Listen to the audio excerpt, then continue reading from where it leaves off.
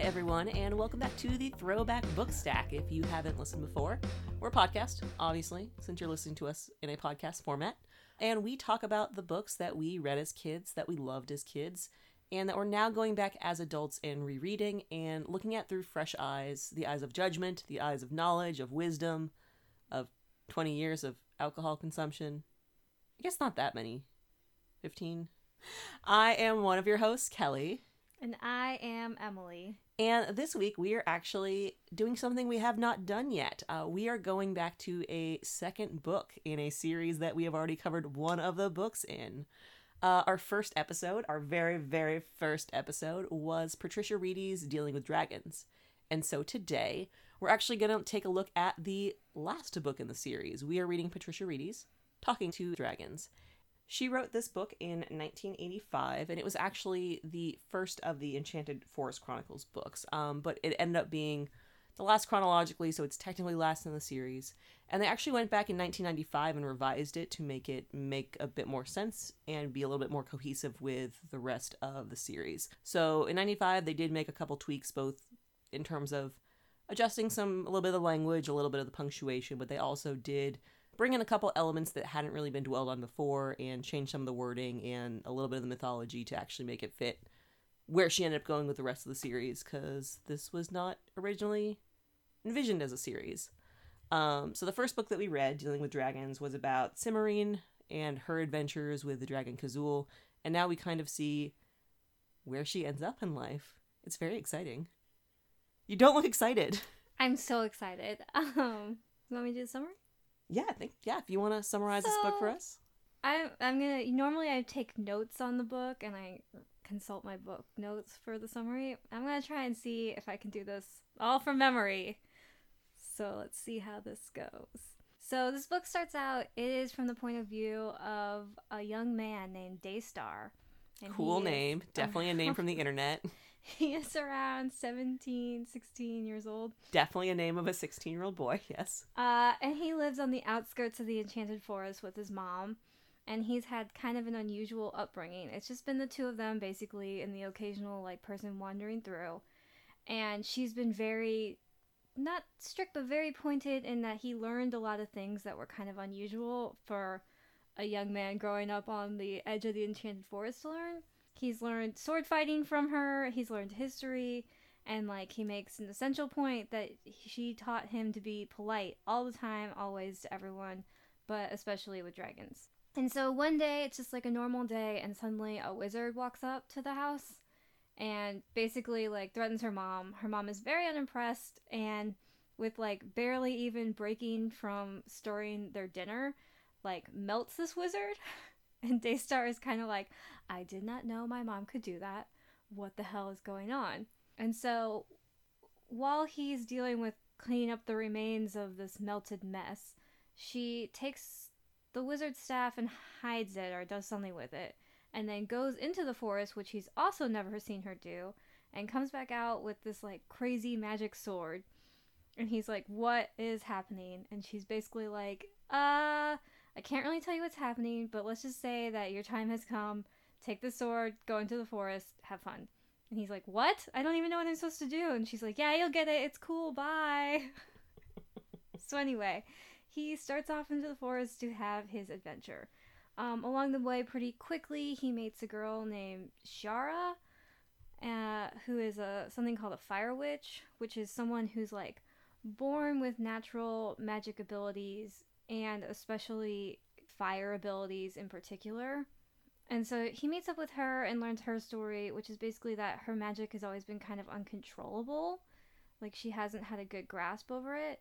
And one time these wizards from the Society of Wizards kind of cornered her and wanted to basically study her. And she lost her temper and burned the head wizard's staff, which is crazy hard to do.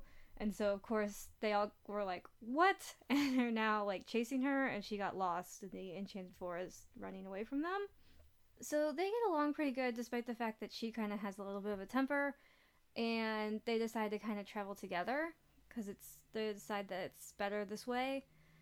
So the rest of their adventures are off in the woods. They meet up with a bunch of people. There's a lot of dangers. So at one point, they get into a fight with someone, and Daystar gets his hand burnt, which leads them to going to a witch named Morwen's house, and they meet her, who seems to know a little bit more, and kind of point them in the right direction, fix them up, give them some food, tell them where to go. From her directions, they run into like a lost princess and her knight, which in turn attracts a dragon. This whole thing is kind of messy, but it's basically just like it's jumping from place to place of thing happening. But they meet like a princess and a knight and a dragon, and the dragon is just like a baby. In this world, when dragons are younger, they don't have a name or a gender, so it's literally just referred to as the dragon the whole time. They get along with the dragon. They kind of help the princess and the knight and send them on the way. They get along with the dragon. Another wizard appears. There's always wizards appearing that are either after Daystar or Shiara or both.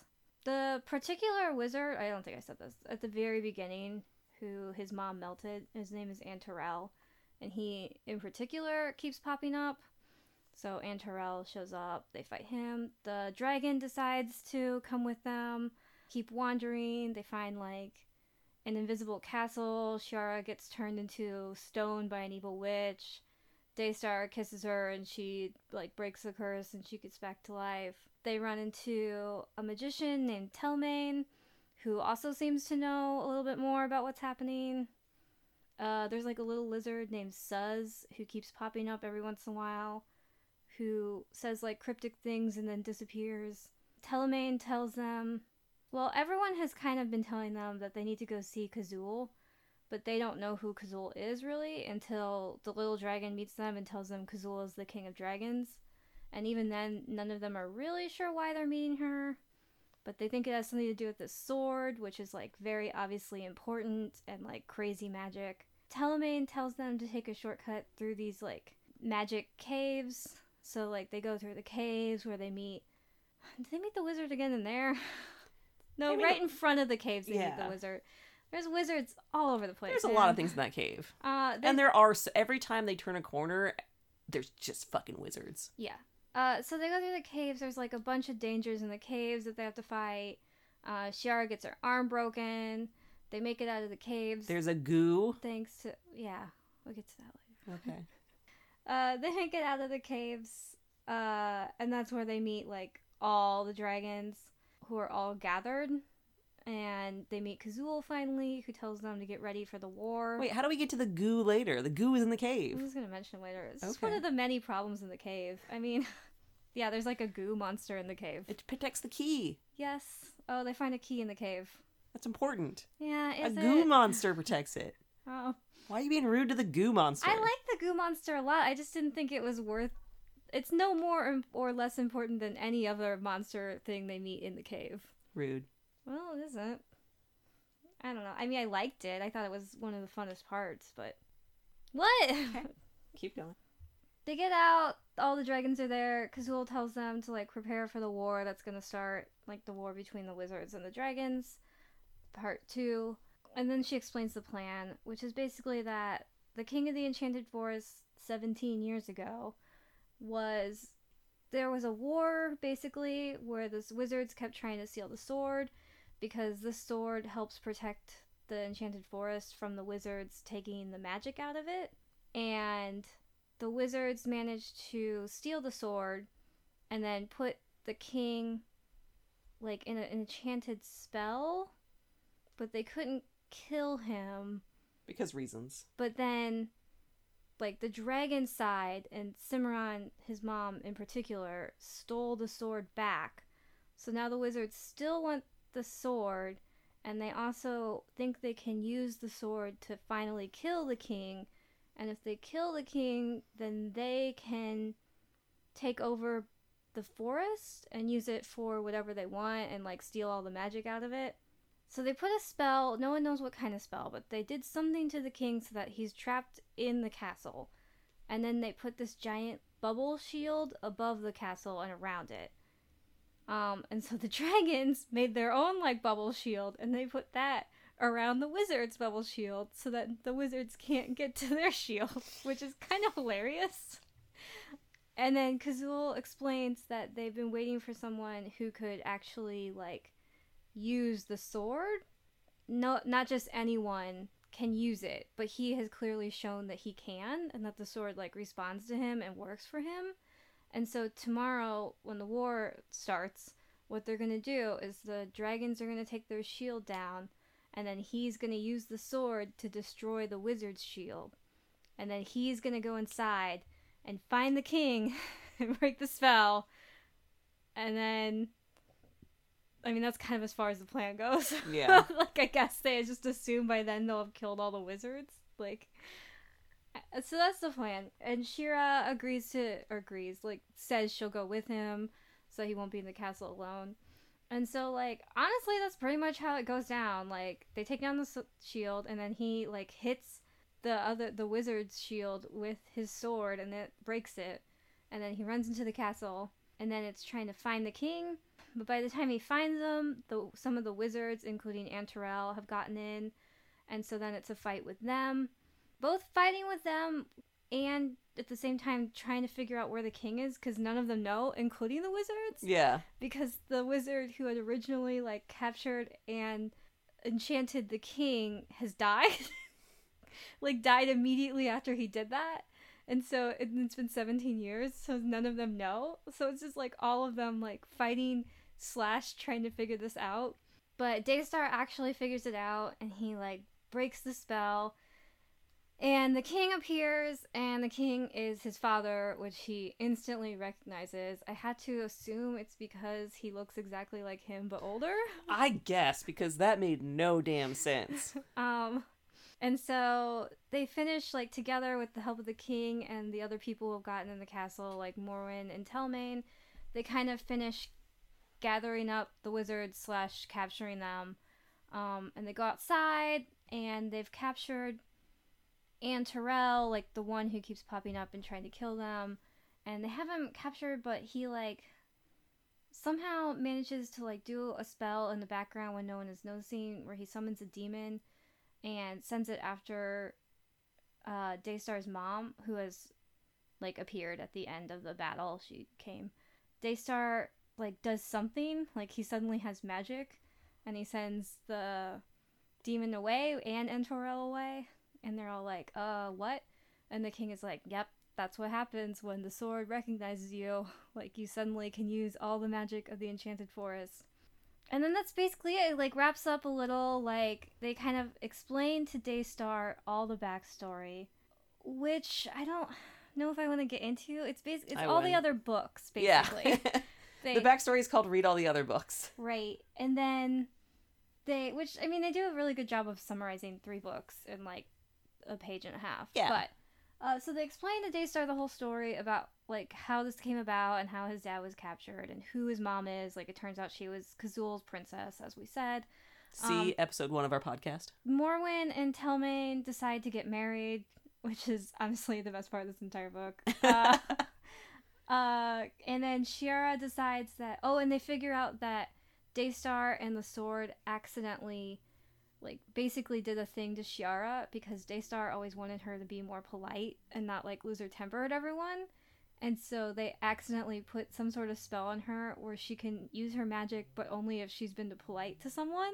I hate this so much. And so they just, like, figure that out, and his mom agrees that she's going to help Shiara figure out how to break that so that she doesn't have to be polite to use her magic. Good. They decide that until then, Shiara is going to be Kazul's new princess, because that's a good place to put a girl who doesn't fit a lot of regular molds, I guess, in this world. Mm-hmm. And that's pretty much it. Yeah, I think that covers everything. Kind of ends. So, you read this book as a kid. I did not. What were your memories of this book? Why did you want to hit this one up as well? Yeah, so I read this whole series when I was a kid. And to be honest, this book was probably my least favorite in the series. However, the reason I wanted to read it was because I was kind of interested. When we read the first one, it was the first time I found out that this book had been written first. And I kind of wanted to read it instead of like in order the series, just like by itself, and see if it holds up as like, because she wrote it again not thinking it would be part of a series, like thinking it would be part of like it would be a standalone book. And I wanted to see if like coming at it from that point of view, like if you haven't read the other books, like does this make sense? Is it a good story? Because like when I was a kid I liked it, like I definitely read it a lot, but I read it a lot because as a kid I liked knowing how things ended. So like I would skip a lot of this book because I just liked the ending. Like I like seeing what happened to Simran and Kazul and Mendabar, and Mendabar is the name of his dad, the king. Yeah. I picked that up for when they mentioned it. Yeah. They literally only say it once in this book. Yeah, when it came up I was like, who? Oh, that's the king's real name. Yeah. Okay. So yeah, I wanted to see what happened to these characters. And I was interested to see it, yeah, if it does hold up if you haven't read the rest of the series. Well, I mean, now that we've read it, did it hold up for you? Do you think that it achieved that goal? Oh, you're shaking your head. You're shaking your head. Not really. And I'm interested to see what you thought, because you've read the first one, but yes, you haven't read the other two. And I'm interested to see what you thought, because for me, this is the weakest book in the series by far. So what did you think, having never read it? I'm now super grumpy that you gave me a book that you're like, yeah, worst one in the series. Definitely handing this to Kelly. Well, and you wonder why I am giving you books about boys on mountains. This is payback for all the nature books you made me read. Which is payback for all the sad books you make me read. You like those sad books. No, I don't. They're sad. I am a joyous individual with a heart full of happiness and lightness, and you drag it down. This was not a punishment. This was more like a social experiment. Or I guess just experiment. Yeah. So reading this book, it was definitely really, really clear that this was written before Dealing with Dragons. Dealing with Dragons takes a lot of what this book is doing and does it so much better. Like, you can see how Dealing with Dragons came out of this. Like, there's the origin of so many ideas, just not done great. Like, done good, but not in a fashion that is nearly as engaging as Dealing with Dragons. So I do kind of hate that I read this second, because it's so apparent. The big one that came up is really Dealing with Dragons is so heavily about the difference between this girl, Cimarine, and the expectations people put on her, the expectations of princes and princesses. It really delves heavily with the role of fairy tale, the role of societal expectations in a way that's really fun and charming and engaging. And they kind of try to do that with the princess and the prince in here. It's obviously the protoform. This is the Charmander, and the beautiful Charizard of Dealing with Dragons is not here for us yet. I don't get that reference. It's Pokemans. I refuse to get that reference. But yeah, so like you can definitely see the origin of her humor. You can see the origin of like her characters, but Cimarine's such a better character than Daystar that the two protagonists, it's just so apparent. Daystar doesn't really have a strong personality. Well, Cimarine, you're so clear on who she is and what her goals are. And you can very clearly see from basically everything about her dialogue, who she is, what she stands for, how she interacts with the world around her. The writing is so tight and her characterization is so strong. Daystar is just super blah. He has some great characters around him. I really like Shiara. I really like a lot of the characters he's around, but he himself is just kind of like blah hero. Hello, I'm a blah hero. There was a lot of clever stuff I liked. I mean, I really enjoyed the fact that they gave a reason why you couldn't tell. It was a stupid reason, but it was still a reason. The reason why you couldn't tell him about the sword was basically the wizards have the ability to find the people that have the sword in the Enchanted Forest if they know what they're looking for, which is like bizarre. But I like that they put an explanation of we can't tell you because if you know you are somehow trackable by wizards. Like, okay, I'll buy that. In the way they use magic in this book, it made sense. Sort of. Yeah. I bought it. Yeah, it was weird. That is one of the reasons I don't think it ever comes up in any of the other books. Yeah. Maybe it does, and I don't remember. But it was just Daystar's blah. I will say about Daystar that she never wrote a book that comes after this sequentially, but in one book of short stories, and I'm not even sure it was all her short stories. Maybe it was. She does have a short story about, like, Cimarron and Mendenbar and Daystar all living together in the castle, like, after this whole thing goes down. Huh. It's cute and funny and well written, and from the point of view, like, these are all in, like, third person narrative, so it's from the point of view of, like, kind of no one, but also kind of Cimarron, and Daystar comes off a lot better, possibly because it was written later and she's gotten better at writing people. Yeah. But also I liked him more from someone else's point of view. And where, I can like, see that. A lot of the things that are kind of boring about him when you're reading him, like how he's, like, very, very quiet and, like, obsessed with being polite, are actually, like, kind of funny and interesting when he's, like, the character, like, he's kind of like Legolas in Lord of the Rings when he's the character on the outside, just, like, watching these, like, things and being like, thank you very much, and then, like, walking away, and, like he's almost a better, like, straight man than he is, like, the main person whose eyes you're seeing everything out of. I can definitely see that. I think that would make a lot of sense because, yeah, I think there is a lot about him that's charming with how polite and proper he is that is really fun in relation to other characters, but when it's sort of his point of view telling you about things, it just doesn't work. Also, it gets back to Ella Enchanted. All things in life get back to Ella Enchanted. But the whole accidentally putting a politeness spell on her so she can't use her powers really except when she's polite just makes my skin crawl off my body. I know this book was written in 1985. That was 30 some odd years ago. I get that. Intellectually, emotionally, spiritually, I get it. But my heart just cringes whenever it's like, guy inadvertently forces a woman into being polite is just skin crawly, and Well, I just hate it as a narrative point. I will give them two things, which is one, that no one, including Daystar, thinks this is a bad or a good thing whenever they find out. Like, even he is horrified and is like, I'm so sorry, I did not mean. Oh yeah. So, like, they definitely don't think it's a good thing. And they're immediately like, we're gonna get this undone. Yeah. And the only other thing is that, like, he is a little overly obsessed with being polite, but I will also give him that the reasoning is because he lives in a place where people will kill you if you're not. Oh, totally. It all makes sense. It also is a little, like, it was more for her safety than that he actually minds.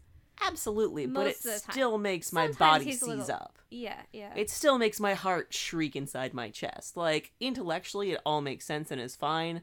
Emotionally, I hate it. Like, I can't help my visceral reaction of hatred.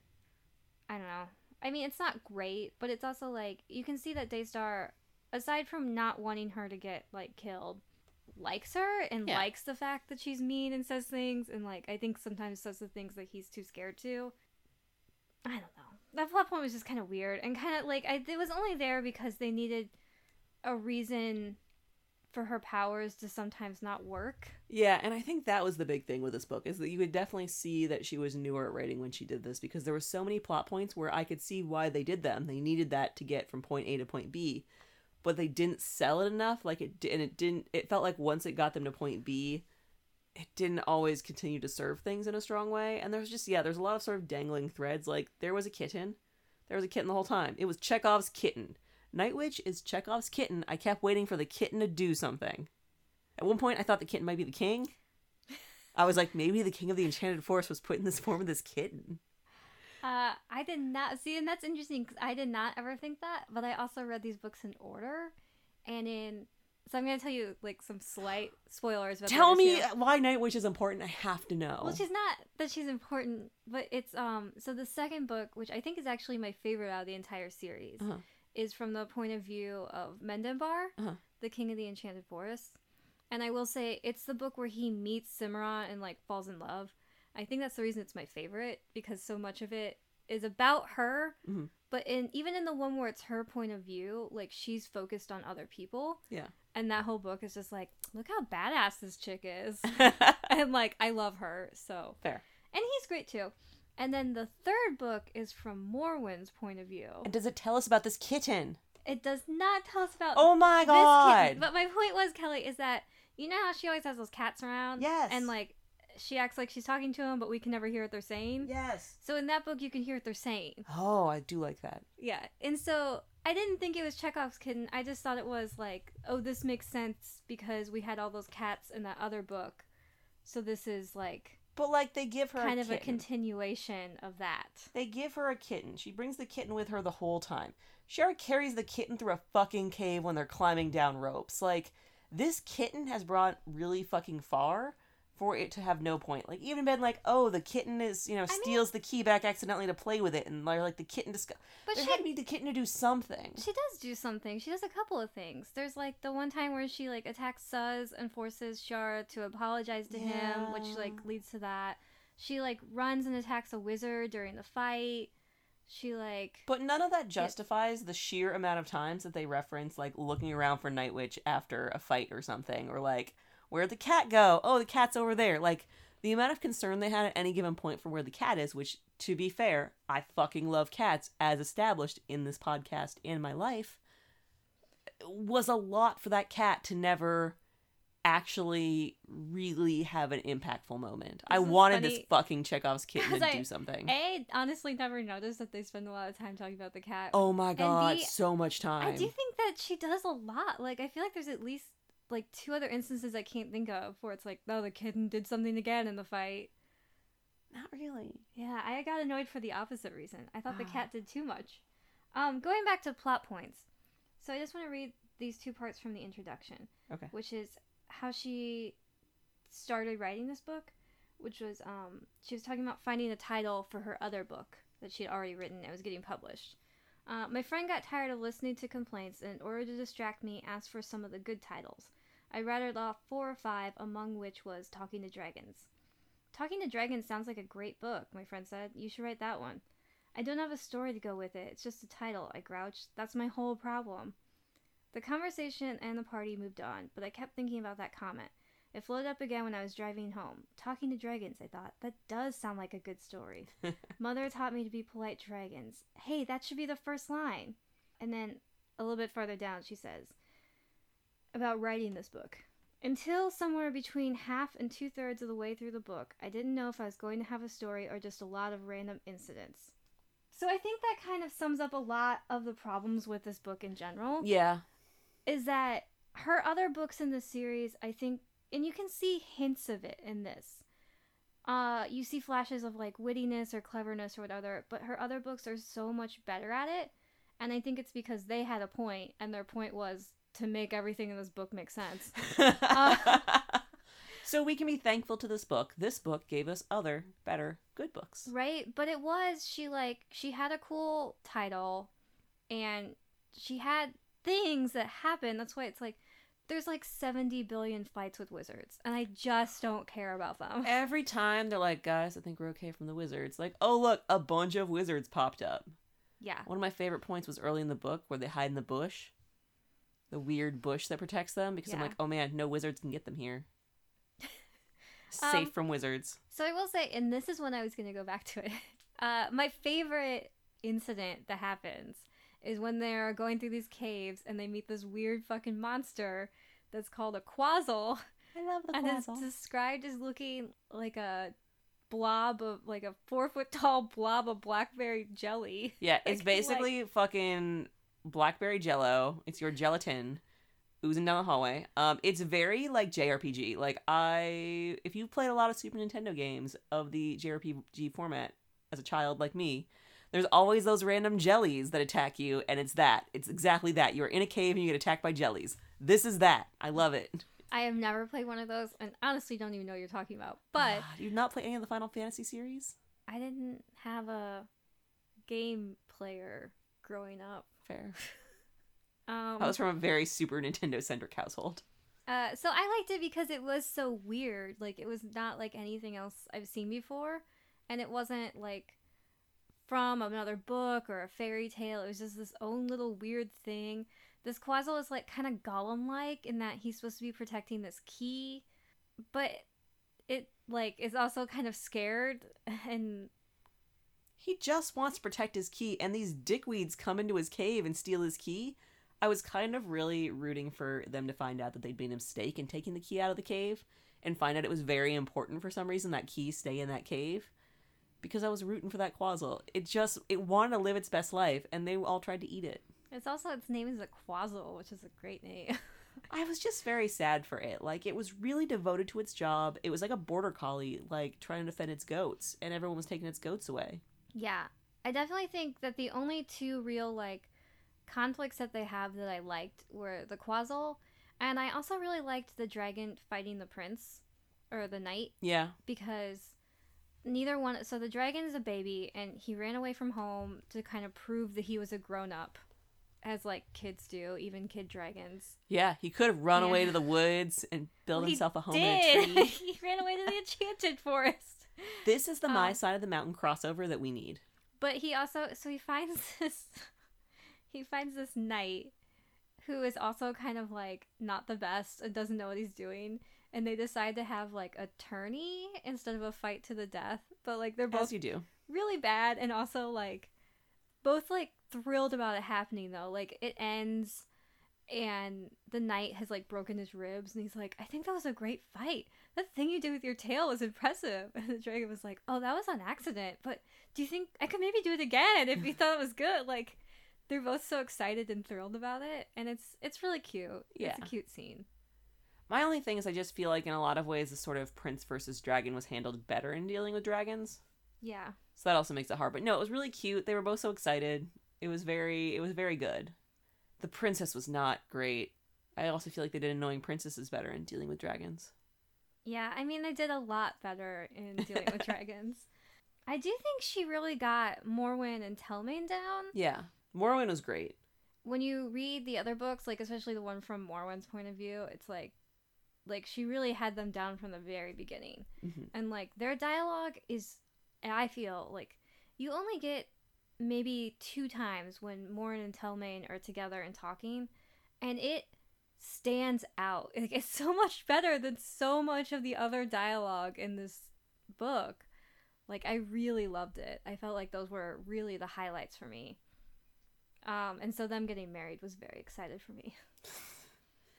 It was very clearly telegraphed they were getting married. I did not know who this guy was, but I'm like, oh, look, they're making sassy references at each other. I know how this ends. Yeah, I just kind of forgot that, because Morwen makes an appearance in Dealing with Dragons. Yes. But Telmain doesn't show up until... No idea who that guy is. ...the second book. Yeah.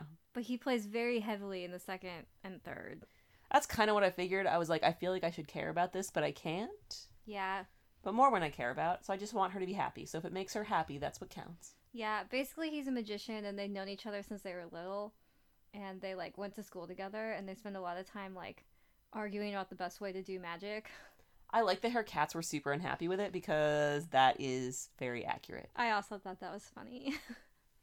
And in the book where you can hear the cats talking, they're constantly, like, making fun of him. Nice. I actually think you'd like that book a lot. I mean, you have talking cats. Why so. didn't you have me read that one? I wanted to see how this one stood up. Gee, we need to read a book. I know. Let me find the one I know Kelly won't like. After I gave her so many sad books the previous weeks. To be fair, I actually did think... In my mind, I remembered liking this book a lot. But I do think it's just because, like I said, as a kid, I do like to know how everyone ends up. Well, it is a good book. Like, and I feel like for people that read it when it first came out in 85, before the others were out, it was a lot of fun. You've just tainted me by giving me Dealing with Dragons first. I'm not even sorry. Ugh. You're never sorry. Daystar has the nerve at some point, so Shiara gets this kitten and she names it Night Witch. Night Witch. And he's like, it was a terrible name. In his head, he doesn't say that out loud. Good, because I would have jumped in the book and punched him. Well, I agree with him. I don't like that name. It's not a good name, but you don't tell a girl she named her kitten a dumb name. Everyone knows someone that names their kitten a dumb name. But I was like, you have a lot of nerve thinking that when your name is Daystar. Yeah. I was like, that's probably the worst thing that Cimarron has ever done. My God. It's such a dumb name. And her like, it's like, hey, Daystar, your parents both have normal fantasy names. Mendabar, Cimarine, like, these are all, okay, these make sense for a fantasy world. Fucking Daystar? That's what you name your cat. I assume that it was weird how Daystar and Night Witch, like, kind of go together. Yeah, that's what you name your pair of cats. I don't know, maybe that was on purpose. Maybe this was her way of rebelling against society, to name her kid a stupid name. You do not get your own weird vengeance things out through the name you give your kid. Like, that's just cruel, and she's better than that. I guess she just has horrible taste in names. Ugh. Everyone has to have a flaw. Ugh. Daystar. Yeah, I also think... Also, it's just, don't name your son Daystar. You know why? The Daystar is the sun. It's a shitty pun. I guess that's true. I hate it so much. I hate it on like 8 levels. I gotta say, I didn't like the name, but I think I didn't dislike it as much as you. Every time someone said it, I just growled. I was like, mer. I also feel like Daystar and Shira come off as a little bit younger than I think they're supposed to be. Yeah. Like, I don't know why they just didn't make them, like, 14 or something. How old are they supposed to be? Well, they keep saying it's been 17 years, so I assume that he's, like, around 16, 17. Because, yeah, I would have pinned them at, like, 13. Because she was, like, pregnant at the time. Mm-hmm. So, yeah, I would have pinned them at 13. Like, they seem way younger than they are. Which normally have, like, the opposite problem in these books, where you have 13-year-olds acting like they're fucking college students. Yeah. In this case, you just have a bunch of 17-year-olds acting like 13-year-olds. Acting like they're 13-year-olds. Yeah, it was weird. Like, trying to figure out if you like a girl or not. Like, you're fucking 17. Well, and also, like, I feel like how old was Cimarron when she runs away and dealing with dragons? Oh, that's true. I don't remember. But she seems older somehow. Yeah. But I think in that book she was only like 15 or 16. Yeah. There's no middle ground. I also think so. Also in the introduction, she says this was her first book she ever tried to write in first person narration, and I think that is also one of the reasons that he comes off as kind of like a drip. You know, I think she hasn't quite got the hang of giving us something more going on in his head than just exactly what he sees. Yeah. Like, just describing, like, then we walk down this path. Like, there's got to be a little bit more, I don't know. I'm with you. Maybe it's all back to it just being her first book. Yeah, because we didn't get enough useful information to make him likable from first person. Because first person is such a useful format for giving you interesting contradictions in characters and giving you interesting information that we were not given. Yeah. And that's upsetting. I mean, it really, once you find out that this book was written first, I feel like a lot of other things start to make sense. Oh, totally. Which was definitely why, like, it blew my mind when I learned that not too long ago, because I never knew that as a kid. Like, obviously, why would I care?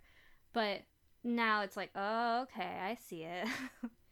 Also, in the introduction, I read the introduction and loved it, apparently. She says, because there's that whole thing that comes up in every book where they go over the fact that Kazul is, like, a she, like a female, but is the king of dragons. And, like, in this one it comes up that dragons don't pick their sex or their name or until they're older. And she says, I wanted a fast way to demonstrate to readers that dragons don't see things the way we do, that they think differently. So I made the King of Dragons a non-gender specific job title as far as the dragons were concerned. So it's like you learn a little bit of why she decided to do that. Yeah. Which was kind of, I thought, interesting. And I think it made sense to have it be that. I mean, that totally checked out for me. And it worked the first time around. It worked again. I don't know. Yeah. I just thought that you learn why she decided to do that. Yeah. No, the intro was good. It was really nice to see that kind of context for the book. It's just dealing with dragons was so good. And this was fine. And if I hadn't read Dealing with Dragons, I would like this book so much more. Does it make you want to, because she, like, really describes basically everything that happens in the middle. Oh my god, that was the other annoying part is, yes, I think it's hard to summarize 3 other books, and I appreciate they did that well, but if this is the last book in the series, A, you shouldn't need to. I felt like so much of that, like, info dump for 2 pages of everything that's ever happened wasn't necessary. I felt like if you're assuming it's for the reader's benefit, like, unless they're doing a fucking podcast, they've read the other books. And some of the information I felt like wasn't even needed to understand what was happening in this book. Like, I felt like they could have cut that info dump in half. We did not need a full summarization of everything. It could have been a lot shorter. It just, I didn't get who that was for. If it was, like, telling Daystar these things, I'm like, but we don't need to be shown that. But I think that's another way where it becomes obvious that this was written first. Yeah. because it was meant as a standalone. So this was just her describing like the backstory that led up to this, which. But when they revised it in 1995, they could have done me a favor and taken that out and been like, read other books. But did it make you want to read the other books? That specific chunk of text did not. The rest of the book did, in the sense that, oh, hey, Cimmerian, I missed you. I would like to read more about you. Oh, hey, Morwen, I would like to read more about you. Hey, random wizard dude whose name I don't remember.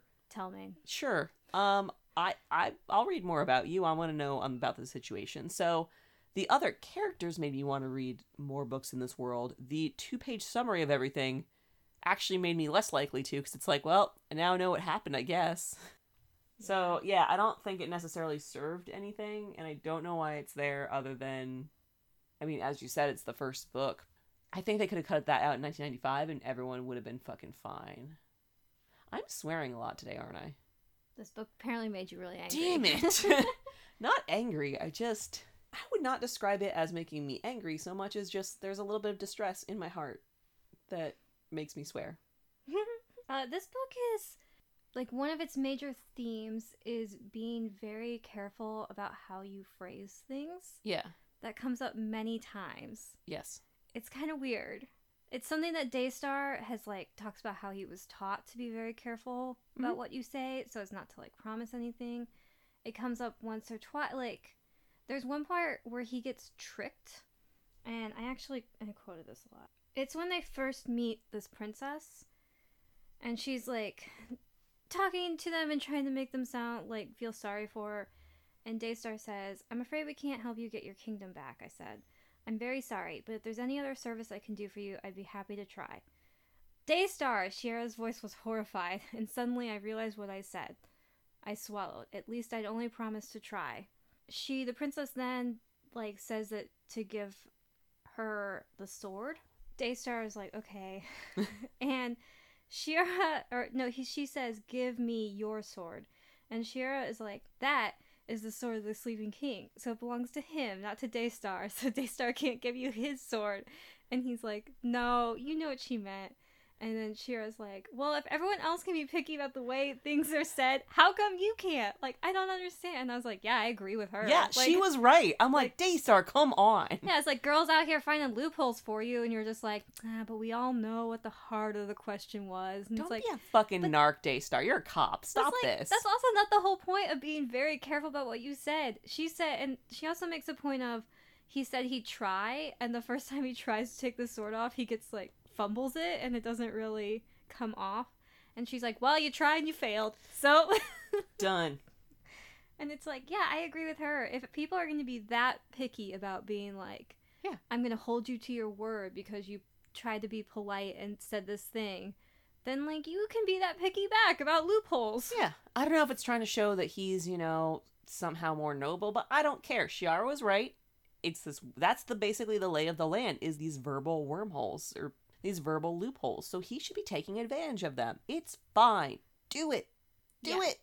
Yeah, it was weird. It was really weird. Especially, yeah, it seemed like it came up so much. And I do like that, because the fucking monkey's paw situation that we often see, I mean, I always appreciate when someone's able to sort of fight back about that kind of thing. So I appreciated that being an ongoing thing, that he knew how to deal with these carefully worded situations. But Shiara had a great moment there to, get them out of it, and he didn't take it. Try to be cool, Daystar. He can't. Daystar is definitely not cool. Can't be cool. He is the anti-cool. If there's one thing he is not. How does someone as cool as Cimmerian raise such a nerd? I say this as a nerd. Nerd's normally a good word, but here I do mean the what the hell Daystar connotation. I don't know. Probably too much of his dad in him. His dad's kind of a nerd. Ugh. It just comes out. That's how he knew exactly who his dad was as soon as he saw him. He was like, "Oh, that nerd? Oh. Yeah, that's my dad." Lawful good, brings Chex Mix to parties. Definitely my dad. There are good points. I have a lot of little quotes that I thought were not as funny as some of the things in the other books, but you can definitely see that she's getting a hold of this sense of humor and stuff. Yeah. And that actually is one of them. Daystar releases the spell, and the king just suddenly appears, basically. And he's like, "Oh, hey, Dad, And then they go and meet up with Shiara, who's like kind of in the corner doing something else. And he's like, "Oh, this is my dad." And she's like, "Are you sure?"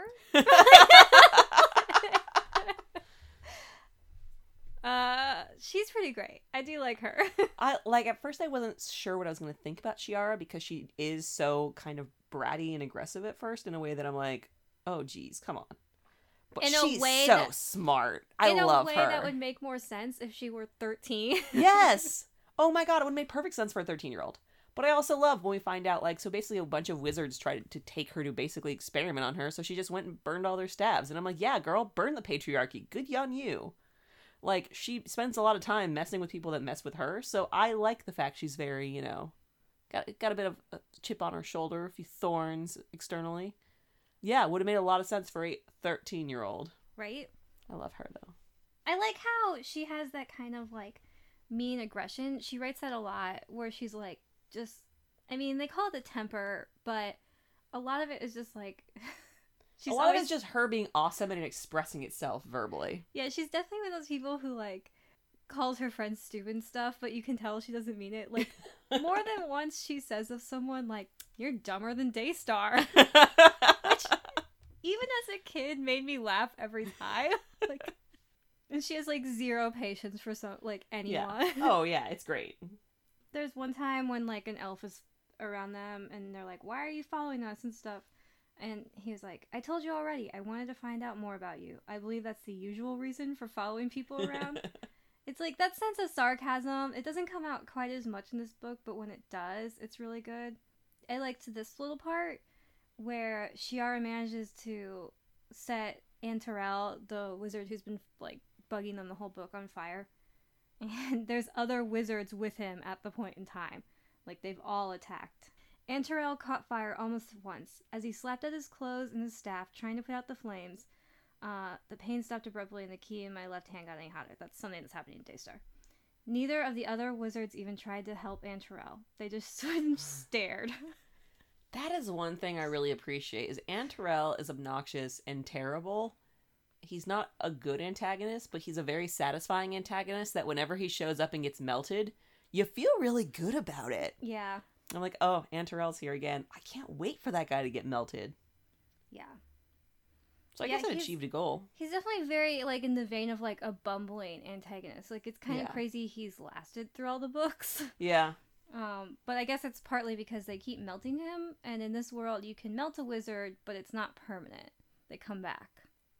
I just want to read you some of the dialogue between Morwen and Telmaine, because, like I said before, I think their characterization was really on point, and you don't get much of it, but I think it left me wanting more. Like, it left me being like, man, I wish you would write, like, a 5th book in this series that's just about their life together, like, when they get married and he has to live with all these cats that hate him. So they come across after the battle, Morwen and Telmaine is on the floor, like, he's obviously been injured, and Morwen's kind of beside him. And he says, "What was that?" he asked rather hazily. "That," said Morwen, "was a sword. They are long pointed and very sharp. You're lucky it didn't take your head off." Telmaine started to shake his head, then winced. "A plain sword. No wonder I couldn't block it. I thought it was a spell." Morwen snorted. "You may be one of the greatest magical theoreticians in the world, but you don't have a particle of common sense," she said acidly. "Why, in heaven's name, didn't you duck?" "I did duck," Telmaine said. "He was aiming for my chest, not my shoulders. And if you think I'm going to put up with you and your..." And they, like, bicker for a bit longer, and then he goes, like, where she's like, "You're going to put up with me for as long as it takes to heal you," basically. And then he goes, "If I have to continue lying on this floor, which is cold, hard, and extremely uncomfortable, you'll have to put up with me for a lot longer than that." Morwen got a peculiar look on her face. "I'll consider the idea carefully." I love that. It was very Beatrice and Benedict, and it was definitely when it was like, yep, these two getting married. Right? Like, and it's such a cute little, like, semi-flirting, but not. Yeah. It's very, I like them. It was very good. There was one scene in particular that, like, for some reason stood out to me a little, and it's so short. At one point, Antarel catches up with them again. And is trying to trick them by showing up at, like, in a disguise as an elderly wizard. As you do. And saying that he wants to reward them for being so, like, nice and helping people out, basically. Which, you know, that was when you knew something was going horribly wrong. Right. And so they're talking to him. Then why are you here? I said. Why, to assist you, the wizard said. Assist us, Shiara said, but you're a wizard. I am not at all concerned with your baseless prejudices, the wizard told him. I have come to offer to help your companion, and I will thank you to cease interfering. And it's like, I know it's revealed later that he's the bad guy, but, like, that by itself just put such a bad taste in my mouth. And it's like, I'm glad it did for the kids, too, who are, like, immediately suspicious. Because there's just something about, like, oh, this older guy being like, oh, how dare you assume that an older guy is bad? Is it just, like, you know what I mean? Like, just because I'm a stranger and I don't know you, like, and then being, like, kind of mean about it and being like, stop trying to talk back to me. Just accept my help because I'm going to give it to you because you deserve it. It's like touched home a little too much, like even as like a younger girl being like, ooh, I don't like this. Yeah. And it's such like a little detail, but I don't know, I thought it really stuck out. Ooh, I have one. Go ahead. I forgot about this one. When they go to Morwen's house and, quote, over the door was a black and gold sign in block letters that read, none of this nonsense, please. I'm going to like whoever lives here, I thought. And I'm like, me too! That was the one moment I was like, Daystar, friends. They had that sign in all the other books. I know, and it makes me happy every time. So I'll literally read this every time. No, I'm glad that she puts it in every time. Like, yeah. So I was like, this is... A lot of the quotes I ended up highlighting are just Shiara threatening people. There's a lot of good Shiara threatens people. I will say, though, I did like, as a kid in this book, that the battle plan is very simple. Because I could actually follow it. Like, especially in fantasy books. And, like, this happens a lot in movies, too. It's so complicated, and I just don't care. Because, like, the whole point is, like, I get it, there's a battle, whatever. But they'll be, like, rambling on about, like, why, and this thing, and these politics. And this one was literally like, oh, we put a shield over their shield. We're gonna take them down, you're gonna run inside. And that's exactly what happens. Because, and the sword has the ability to basically absorb and fight wizard magic. So it's like, oh, yeah, you can use your sword to break through the shield. So you're just gonna go. Like, your job is just break through all this wizard stuff to get to the king. And it's like, yeah, okay, that actually sounds like a reasonable plan. It sounds uncomplicated. And let's do it. All right, ratings? Yeah. Great. I think this book for me is probably like a 4. I debated between like a 4 or a 3.5. The thing is, like, I don't really love it that much. But you get the glimmers of things that are happening. And I love these characters. Again, I don't know if I would ever reread the entire book, but if I felt like rereading the whole series, I think I would at least do like the beginning and maybe like the end. Like, I like seeing how Morwen and Telmain end up. I like seeing when Cimarron and Mendabar are reunited, like, because I know both those characters and it means a lot to me to see them, or like see how her kid turned out. So it's not bad, and I like that it like ties up a lot of knots, but it's definitely the weakest link in the series. Like, I don't remember what I gave Dealing with Dragons, but I think the rest of the series is very high up. I feel like we should write down somewhere what we rated everything, because our ratings are wildly different every time. True. We should. But I feel like the rest of the series is like pretty high up there. Yeah. And I feel like, this one maybe is a 4, and that's only on the basis of I like it as a part of this series. Yeah, I think I'm going to give it a 5 for similar reasons. I liked it and it was fine, and I feel like a 5 is the ultimate rating of it's fine. I can't see myself rereading this book, but if I did go through and read the whole series, which I might, because I did like the first one a lot, if you're telling me the second one is good, that is helpful. So if I read the whole thing, I would probably skim through this, just to sort of, I'm also a bit of a completionist, so I think that would make sense. But yeah, I think I'm going to go with a 5. It was fine. It was fine. Yeah. I would recommend this to any kid that's read the other ones, I guess. I don't know if I'd recommend this as a standalone to anyone. Yeah, I guess I'd recommend it as a standalone if you're really interested in seeing the kind of like, or not a standalone even, but like reading it first maybe, if you were interested in seeing just like how someone could write a book first and then write prequels that are like, I don't know, if you're interested in it from a writing point of view of like watching writing develop better even as you have to work kind of backwards. It definitely shows that. So I think that makes sense. Like that could be interesting. I can't think of any other examples where that's true. Normally people read the first book first, so as the series continues, the writing gets stronger. Yeah. And you also, it makes it more interesting, I think, going back and being like, oh, you have to include this weird plot line because you wrote it in the fourth book and you have to get there somehow. Like, so that could be interesting. And yeah, like you said, I would recommend it to anyone else who's read the rest of the series. Like, why not see how it ends up? If you've read the other three, just fucking go. Just finish it. It doesn't take that long to read. No. But other than that, yeah, it's not something I'd go out of my way to give someone. Well, thank you everyone for joining us once again. If you want to get in touch with us, you can reach us at throwbackbookstack@gmail.com. We're also on the Twitter, and by we, I mean me. It is the royal we. Emily does not social media. Nope. So if you want to get in touch with me on Twitter and tell me what you think of this book, we are at throwbackbspod. We're also part of the Lady Pod Squad, so if you want to listen to other rad podcasts by female creators, check out the hashtag Lady Pod Squad. Also, our music this week is Heartbreaker by Jazar at betterwithmusic.com. Next time, we'll be hitting Sideways Stories from Wayside School. So please join us again next time. And until then, bye. I'm out. Gone forever. Into the wind. This is where I start singing The Gambler. Please don't. About 30 years ago. On a train bound for nowhere.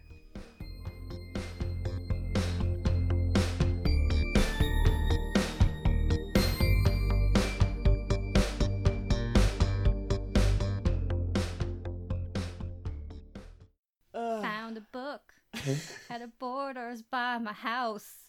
I said, I'm gonna read this now. This accent is all over the place.